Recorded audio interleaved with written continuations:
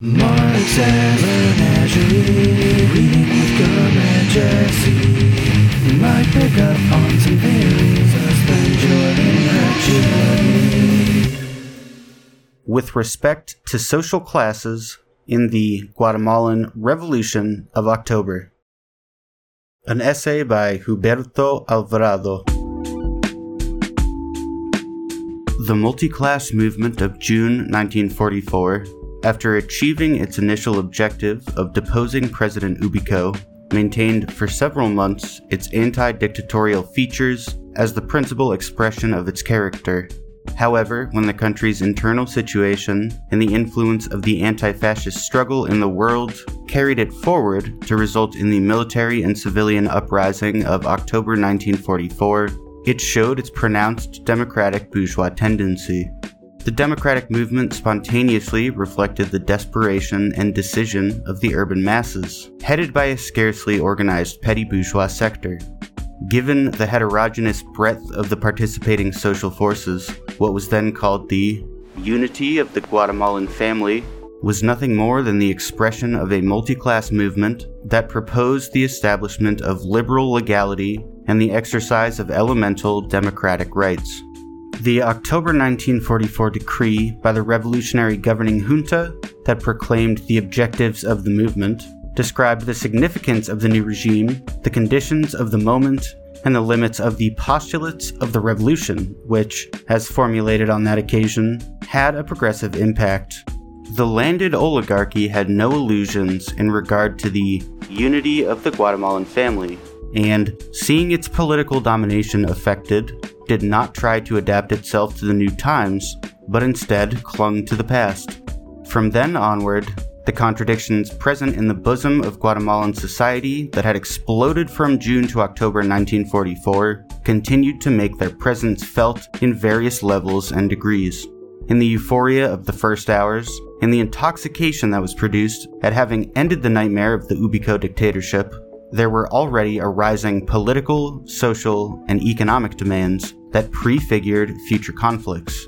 Petty bourgeois ideology, democratic but always heterogeneous, found in the cult of Alvarado its reformist expression, with a formula that, in its essence, did not tend to break down the basis of the domination of the landed oligarchy, but only to modernize it. Nevertheless, moved by its own initial impulse, by the dynamics of the contradictions of an outdated socio-economic formation, and by the stimulation of the changes occurring at a world level, the rhythm of class struggle began to accelerate. The political environment. The Popular Liberation Front, Frente Popular Libertador, that arose as the political party of the youth, obtained in the first instance the support of large sectors, precisely for its formula, programmatic breadth with limited objectives. However, as groups of the national bourgeoisie and petty bourgeoisie became differentiated as a function of economic interests and political propositions, divisions arose and led to the formation of new organizations. One of them, the Revolutionary Action Party, Partido Acción Revolucionaria, tried to bring together some of the popular demands in order to capture the participation of the masses. This caused the dispute over the peasants, the principal electoral clientele, to become one of the major activities of the parties. Confronted with the difficulty of finding the formula for their own political organization, the dominant classes utilized more economic associations as pressure groups, but did not discard the procedure of influencing from within the leaderships of the petty bourgeois parties and, more directly, in the bosom of the government and principally of the army. The ministries were shared amongst bourgeois and petty bourgeois politicians of highly diverse viewpoints, some of them dubious democratic thought.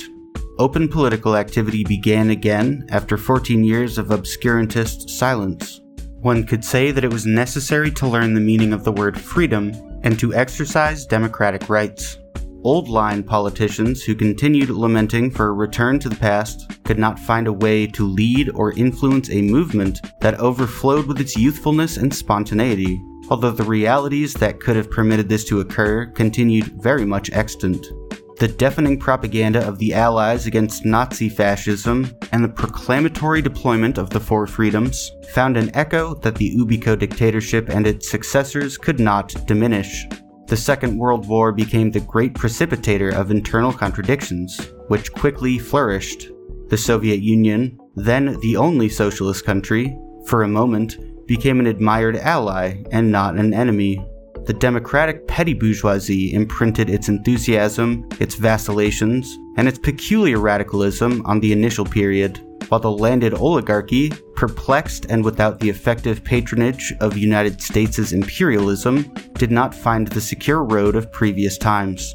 The rupture with the past, that in good measure occurred as a split between generations, did not grow more profound because of specifically petty bourgeois limitations, but sought new directions, with an impulse for renovation, although with more enthusiasm than clarity and definition of objectives. Reformism. 30 years later, one can judge with more objectivity, although with superficiality, if the events are analyzed outside of their context, and one forgets what the 14 years of the Ubico dictatorship and the abysmal backwardness in which Guatemala lived signified for the country and its inhabitants. It is necessary to remember that many students went directly from their university classrooms to the seats of Congress and high government posts, and that the struggle against Ubico began as a confrontation between youthful students and the tyrannical government. Those are the facts of the situation that color events and mark the beginning of the process, but do not determine its later development. Political and union organization, the first worker-employee conflicts, the labor code, the establishment of Social Security, the broadening of the limited public education, university autonomy, banking reform, and laws to promote industry were typically reformist measures, but ones which started a process that began to change the face of the country. However, the pillars of imperialist and oligarchic domination were maintained.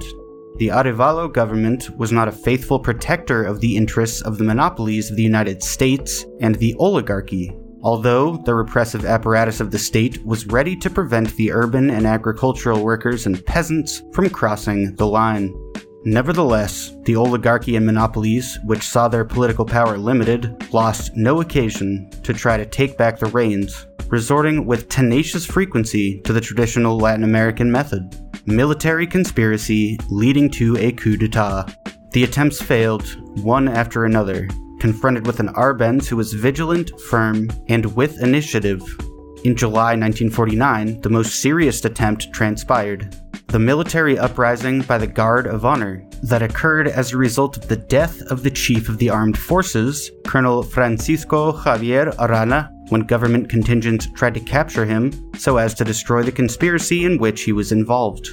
The defeat of the reactionary rebellion at the hands of the democratic sector of the army, headed by Arbenz, supported by appreciable groups of workers, students, and peasants, led to a radicalization of the movement and opened the way for development of the revolutionary project. Arevalismo was essentially a petty bourgeois tendency, with the limitations, vacillations, dishonesties, idealist adventurism, and commitments particular to that social layer. It respected the rules of the game of bourgeois judicial legality, but, although it sought in the workers and peasants the support that it needed to survive, feared the unitary organization of the unions, limited or prohibited the organization of agricultural workers and peasants, and impeded the appearance of the political party of the working class. Arevalo promoted and maintained the division of the union movement. In spite of this, the masses learned through their own experience, and the popular classes made use of their democratic rights. The growth of dependent capitalism and the democratic exercise in themselves gave cause, although in diverse and uneven forms, for class struggle.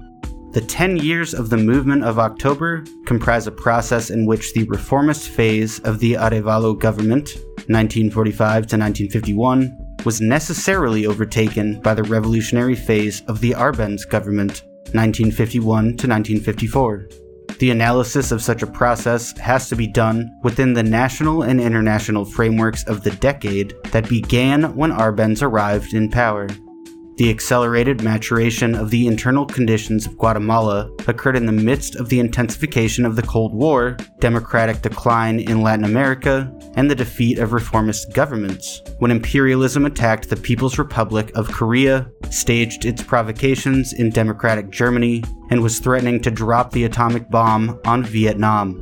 It is the era, never to be forgotten, in which the frenzied butcher John Foster Dulles ruled the United States, in front of and behind the disinterested Eisenhower.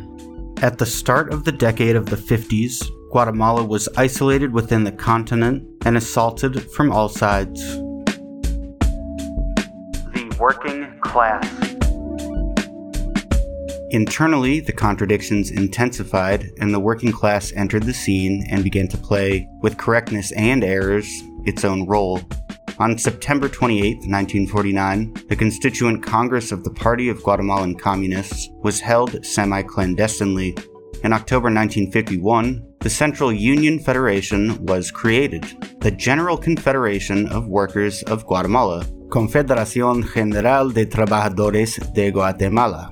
In 1952, the Unified Federation of Peasants was organized, the National Peasant Federation of Guatemala, Confederación Nacional Campesina de Guatemala. These conditions began to permit that the working class and peasants, together with the sector of the national bourgeoisie and the parties of the democratic petty bourgeoisie, were able to provide support and impulse to the Arbenz government and its program in a more decided way, and in some measure, to stamp the revolutionary movement with a more advanced aspect.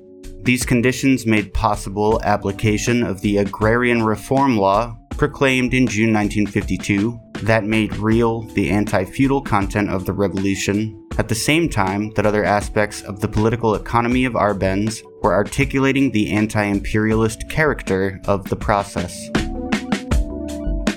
The National Bourgeoisie. At the start of the decade of the 40s, the diverse fractions of the dominant classes did not show much differentiation because of the high degree of intertwining of agricultural, industrial, commercial, and banking interests. Nevertheless, there existed and were manifested some contradictions that were resolved by the Huberto government in favor of the landed oligarchy. Foreign investment, mainly United States' and German, resided in agriculture, bananas and coffee, and in public services, railways, and electrical energy. The October Revolution, because of its own dynamic and, in part, due to the new imperialist strategy, promoted the growth of industrial activity under the banner of a dependent capitalism. A policy of industrial development was undertaken, and with greater precision and definitely nationalistic purposes, during the Arbenz government, the following objectives were outlined. 1. Convert a dependent country with a semi-colonial economy into an economically independent country. 2. Transform a backward country with a predominantly feudal economy into a modern capitalist country. And 3. Perform the transformation in such a way as to be able to achieve the greatest possible increase in the standard of living of the large masses of the people. Due to their bourgeois and landed character, the interests of the oligarchy were simultaneously affected and furthered. On the whole, the oligarchy, politically reactionary, did not view with sympathy an economic policy of this nature. Only a fraction of the bourgeoisie, those whose interests had a national scope, supported some of the policies of Arbenz. To speak with greater precision, it gave a certain amount of support to the measures that went against the outdated landholding regime, but maintained its caution in regard to affecting imperialism and its complete aversion to the activity of the working class and peasants. The bourgeois sector, then described as progressive, did not see in the process its revolution, but rather a movement that, in part, it could lead, but that also, confronted with some radicalized middle-class sectors that aspired to something more, and a working class that was beginning to expect to advance much more, in great measure, escaped its control. Fundamentally, the character of the October Revolution was bourgeois democratic, inasmuch as it tried to resolve the contradiction between pre-capitalist remnants and the growth of capitalism. But, since the process occurred in the epoch of imperialist predominance, upon becoming more profound, and accentuating the political leadership of the most advanced sector of the petty bourgeoisie, and increasing the role of the working class and the poor and medium peasants, it had to try to deepen, in addition to its anti-feudal tasks, its anti-imperialist tasks, because of which the character of the October Revolution in its most progressive stage tended to be national democratic.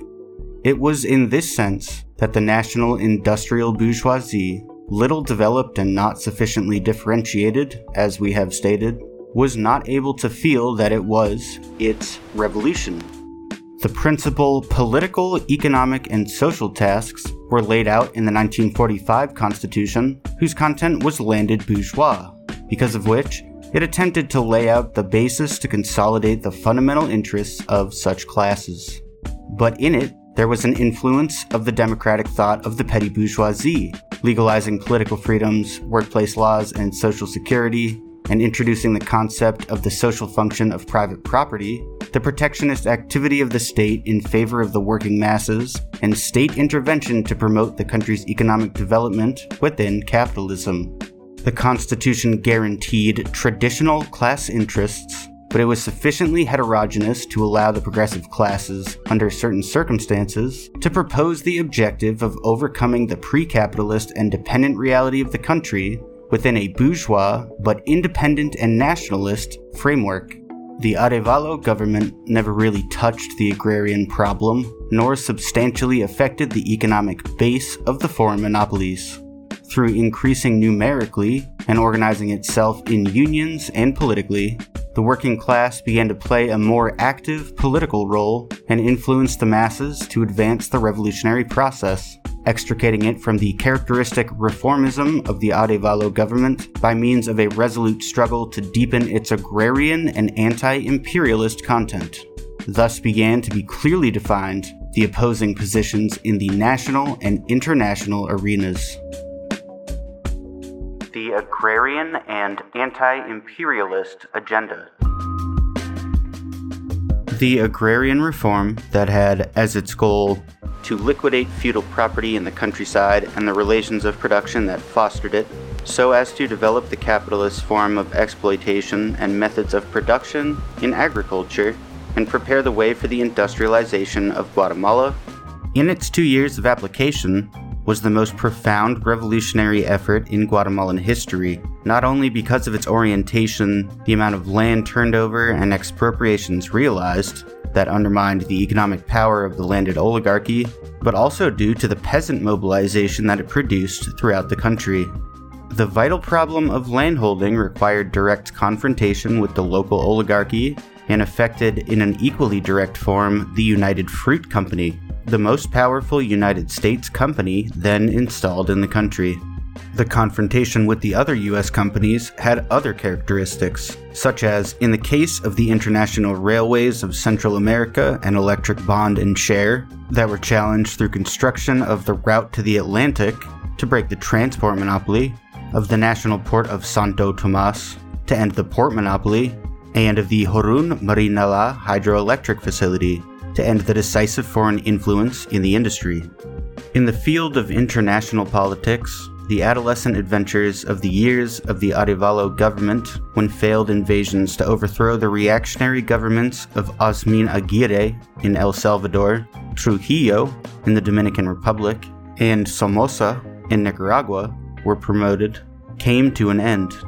The Arbenz government initiated a policy aimed at making Guatemala independent of the rigid tutelage of the United States government and monopolies that would allow applying a foreign policy conforming to national and Latin American interests, which was expressed in the refusal of Guatemala in 1951 to send soldiers, even if only symbolically, to support the United States' aggression in the People's Republic of Korea, Guatemalan votes in the 6th Assembly of the United Nations, held in Paris 1951-52, when the delegation was led by the prestigious intellectuals Enrique Muñoz Meany and Luis Cardosa y Aragon, which were 11 times with the socialist countries, 8 of which were against the United States, and in the 7th UN Assembly, held in New York 1952-53, on which occasion Guatemala voted with the socialist countries 9 times, and advocated recognition of the independence of British Guyana, and to apply to the Puerto Rican reality the treatment corresponding to a colony,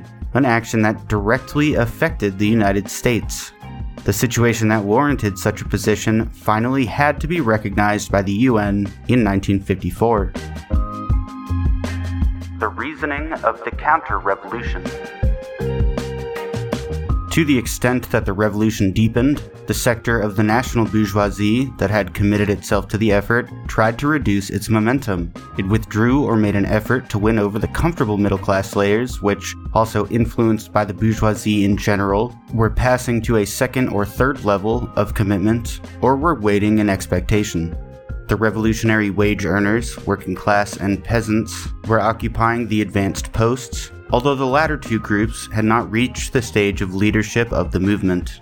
The lack of political maturity, vision, and audacity, and a more solid proletarian social base, urban and rural, did not allow the working class to achieve a hegemonic role.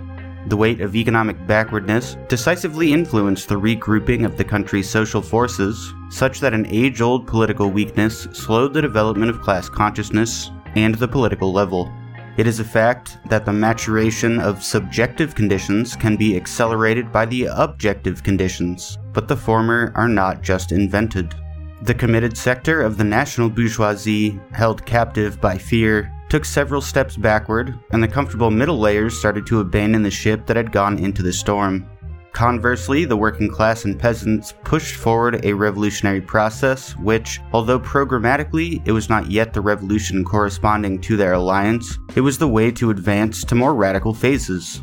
The peasants who had received land prepared to defend it, although without being warned or advised as to what were the necessary forms of organization and struggle, able to create the conditions to do so.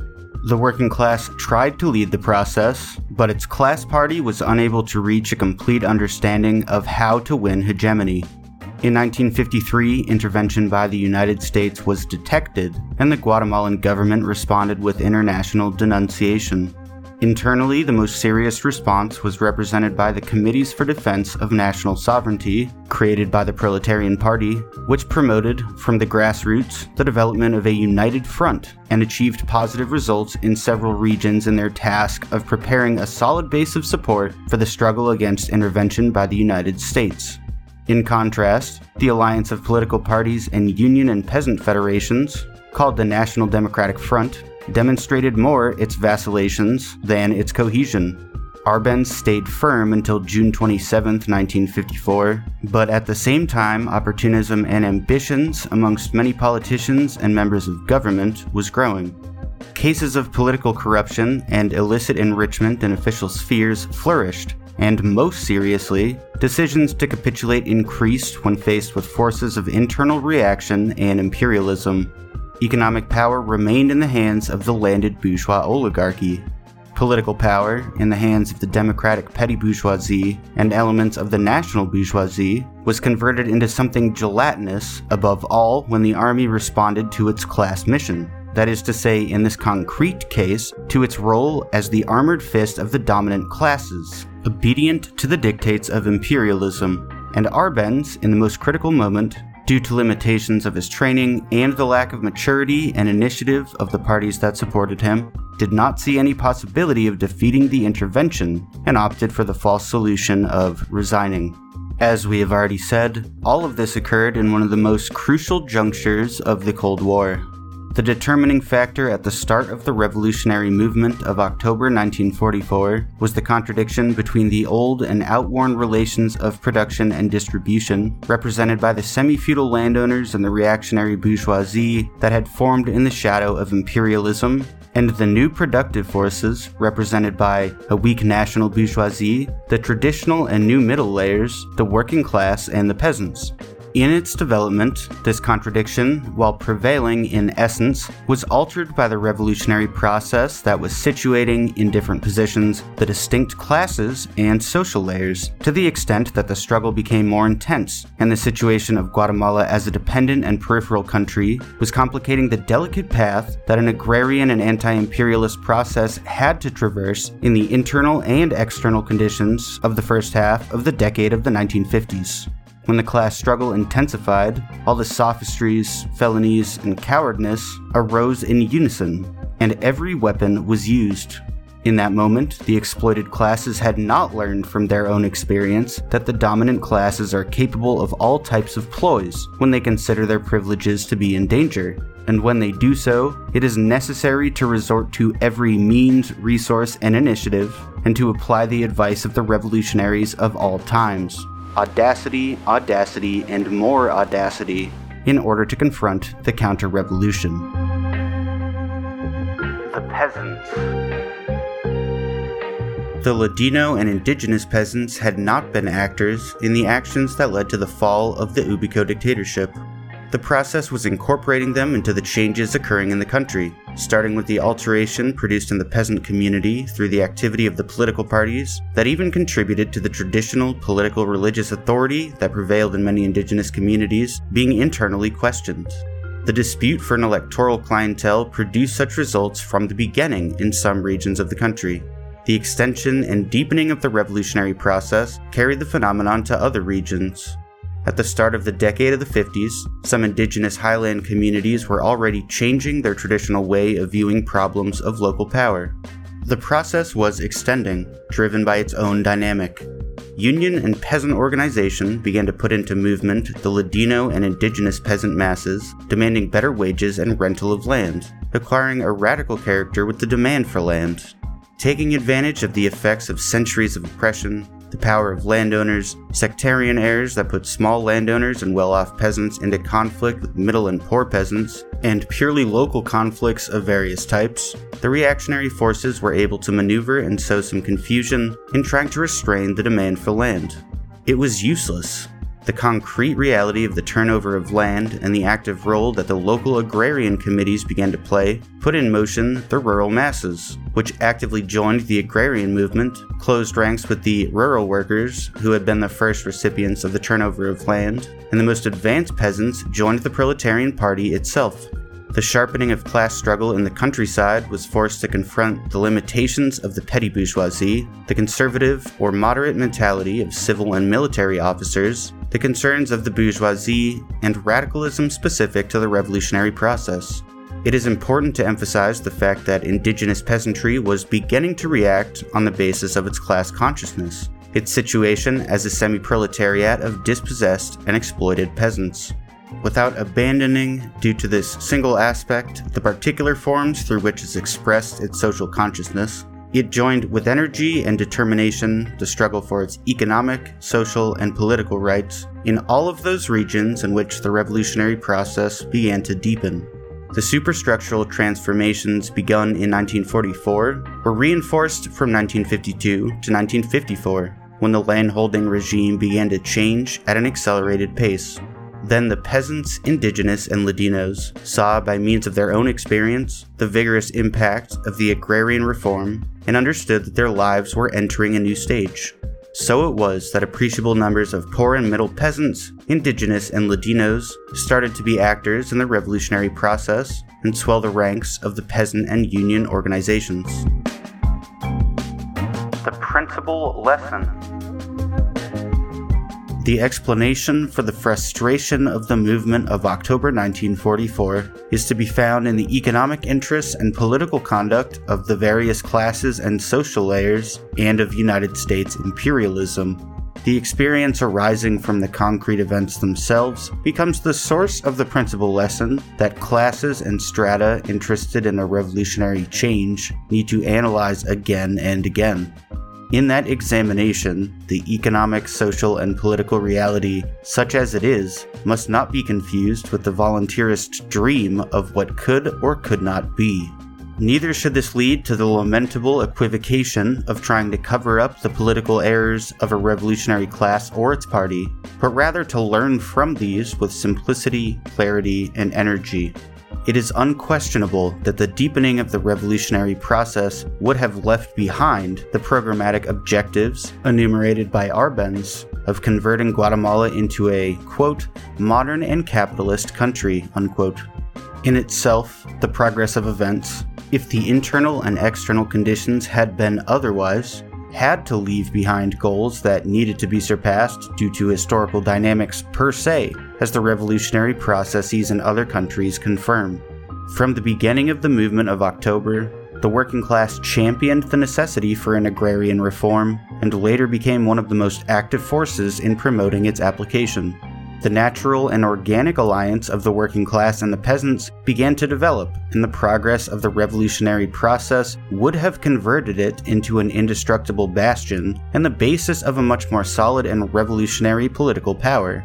Undoubtedly, U.S. imperialism perceived this conjunction of forces with utmost clarity. A young, small, but combative working class, and a massive peasantry that was starting to move itself like an awakening giant, was one of the main dangers that threatened the structure of a traditional power situated within the framework of dependent capitalism, which ran the risk of being displaced by a new power having popular support, that, in a more or less near-term future, would break the confining capitalist mold to pass on to a democratic popular stage en route to socialism. When Jacobo Arbenz arrived in Havana in 1961, he was correct in saying, "Cuba will not be another Guatemala, but Guatemala can be another Cuba." Although it could not overcome the agrarian and moderately anti-imperialist limitations, the revolutionary process reached the boundaries of a situation in which some of the conditions potentially existed, on the basis of a more active and hegemonic role on the part of the working class, and of the activity and increasingly greater and ascending weight of the majority of Ladino and indigenous peasants, such as to advance toward a power comprised by such classes and the revolutionary middle class. It was a situation that, due to the international situation, the level of struggle of the country's classes, the limitations of the working class and peasantry, as well as the intervention of the United States, was made non-viable at that conjuncture. Nevertheless, it is important to analyze the situation that was lived and the experiences of a precedent that revolutionary forces as a whole should take into account, both for its negative elements as well as the positive ones, because of what was done and why it was done, because of what ceased to be done and why it ceased to be done. It is a question of examining the frustration of the revolutionary process, but a frustration that had, as its essence, a particularity that should be analyzed without false illusions, without romanticism, but by means of a rigorous economic, sociological, and political study that permits understanding the political behavior of the working class and peasants in the years following, as well as their revolutionary potential and limitations. The perspectives of the revolution. Cut short the process that occurred between 1944 and 1954, the country headed towards an increasingly dependent capitalism, maintaining the backward pre-capitalist structures that have allowed power to be kept substantially in the hands of the landed bourgeois oligarchy and Guatemala under the neo-colonial domination of the United States. With midday clarity, Karl Marx stated that, whenever a certain stage of maturity has been reached, the specific historical form is discarded and makes way for a higher one. The moment of arrival of such a crisis is disclosed by the depth and breadth attained by the contradictions and antagonisms between the distribution relations, and thus the specific historical form of their corresponding production relations, on the one hand, and the productive forces, the production powers, and the development of their agencies, on the other hand. A conflict then ensues between the material development of production and its social form. The essential contradiction between the new productive forces and the outworn relations of production and distribution continues, and is the basis of the profound crisis of Guatemala's socio-economic formation. But 30 years later, the Guatemalan social classes are not the same. All of them have acquired experience, and the class struggle is being conducted in a more complex and direct manner on every terrain: ideological, economic, political, and even military. The unresolved conflicts of our country maintain that climate of permanent instability that is typical of a reactionary power incapable of resolving the fundamental problems of the nation. Although the dominant classes in U.S. imperialism can still use some resources, even though these become increasingly reprehensible, and convert Guatemala into the country of more violence per square kilometer. As Spanish journalist Jose Pernot says, "Many of yesterday's revolutionaries have changed totally. The banner of the October Revolution is used by those who aspire to no more than to arrive in government and enjoy the privileges. And even those who serve as instruments to detain the revolutionary process boast of being those who continue it. Some tried to convert the October Revolution into a museum piece, but those who have been true to its spirit and the generations who grew up to its rhythm, or today pick up its already distant echoes, are, through their revolutionary action and theoretical and practical labor, the legitimate heirs of the best aspirations of the movement of October 1944, in the same way as they are of all the patriotic and nationalist struggles of our people. It corresponds to the revolutionary classes and layers, under new conditions and with new forms of struggle, to assimilate the experiences of that decade and continue without truce the effort to make a reality the aspirations of the working class, the peasants, the salaried middle class, and all the patriots who propose building, piece by piece, blow by blow, a truly free and democratic Guatemala, capable of sustaining all its children, all those who, as manual and intellectual workers, can and must be the forgers of its future."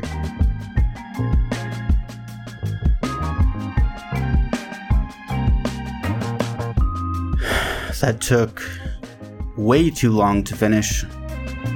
It was hard to read, but I think it was translated into English, so what can you do?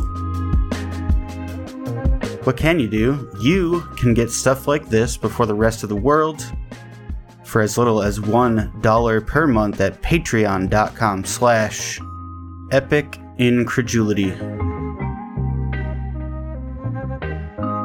I think I'm going to narrate another book in its entirety, but I haven't decided on which one I'm going to do just yet. So stay posted. And for now, comrades, enjoy your epoch.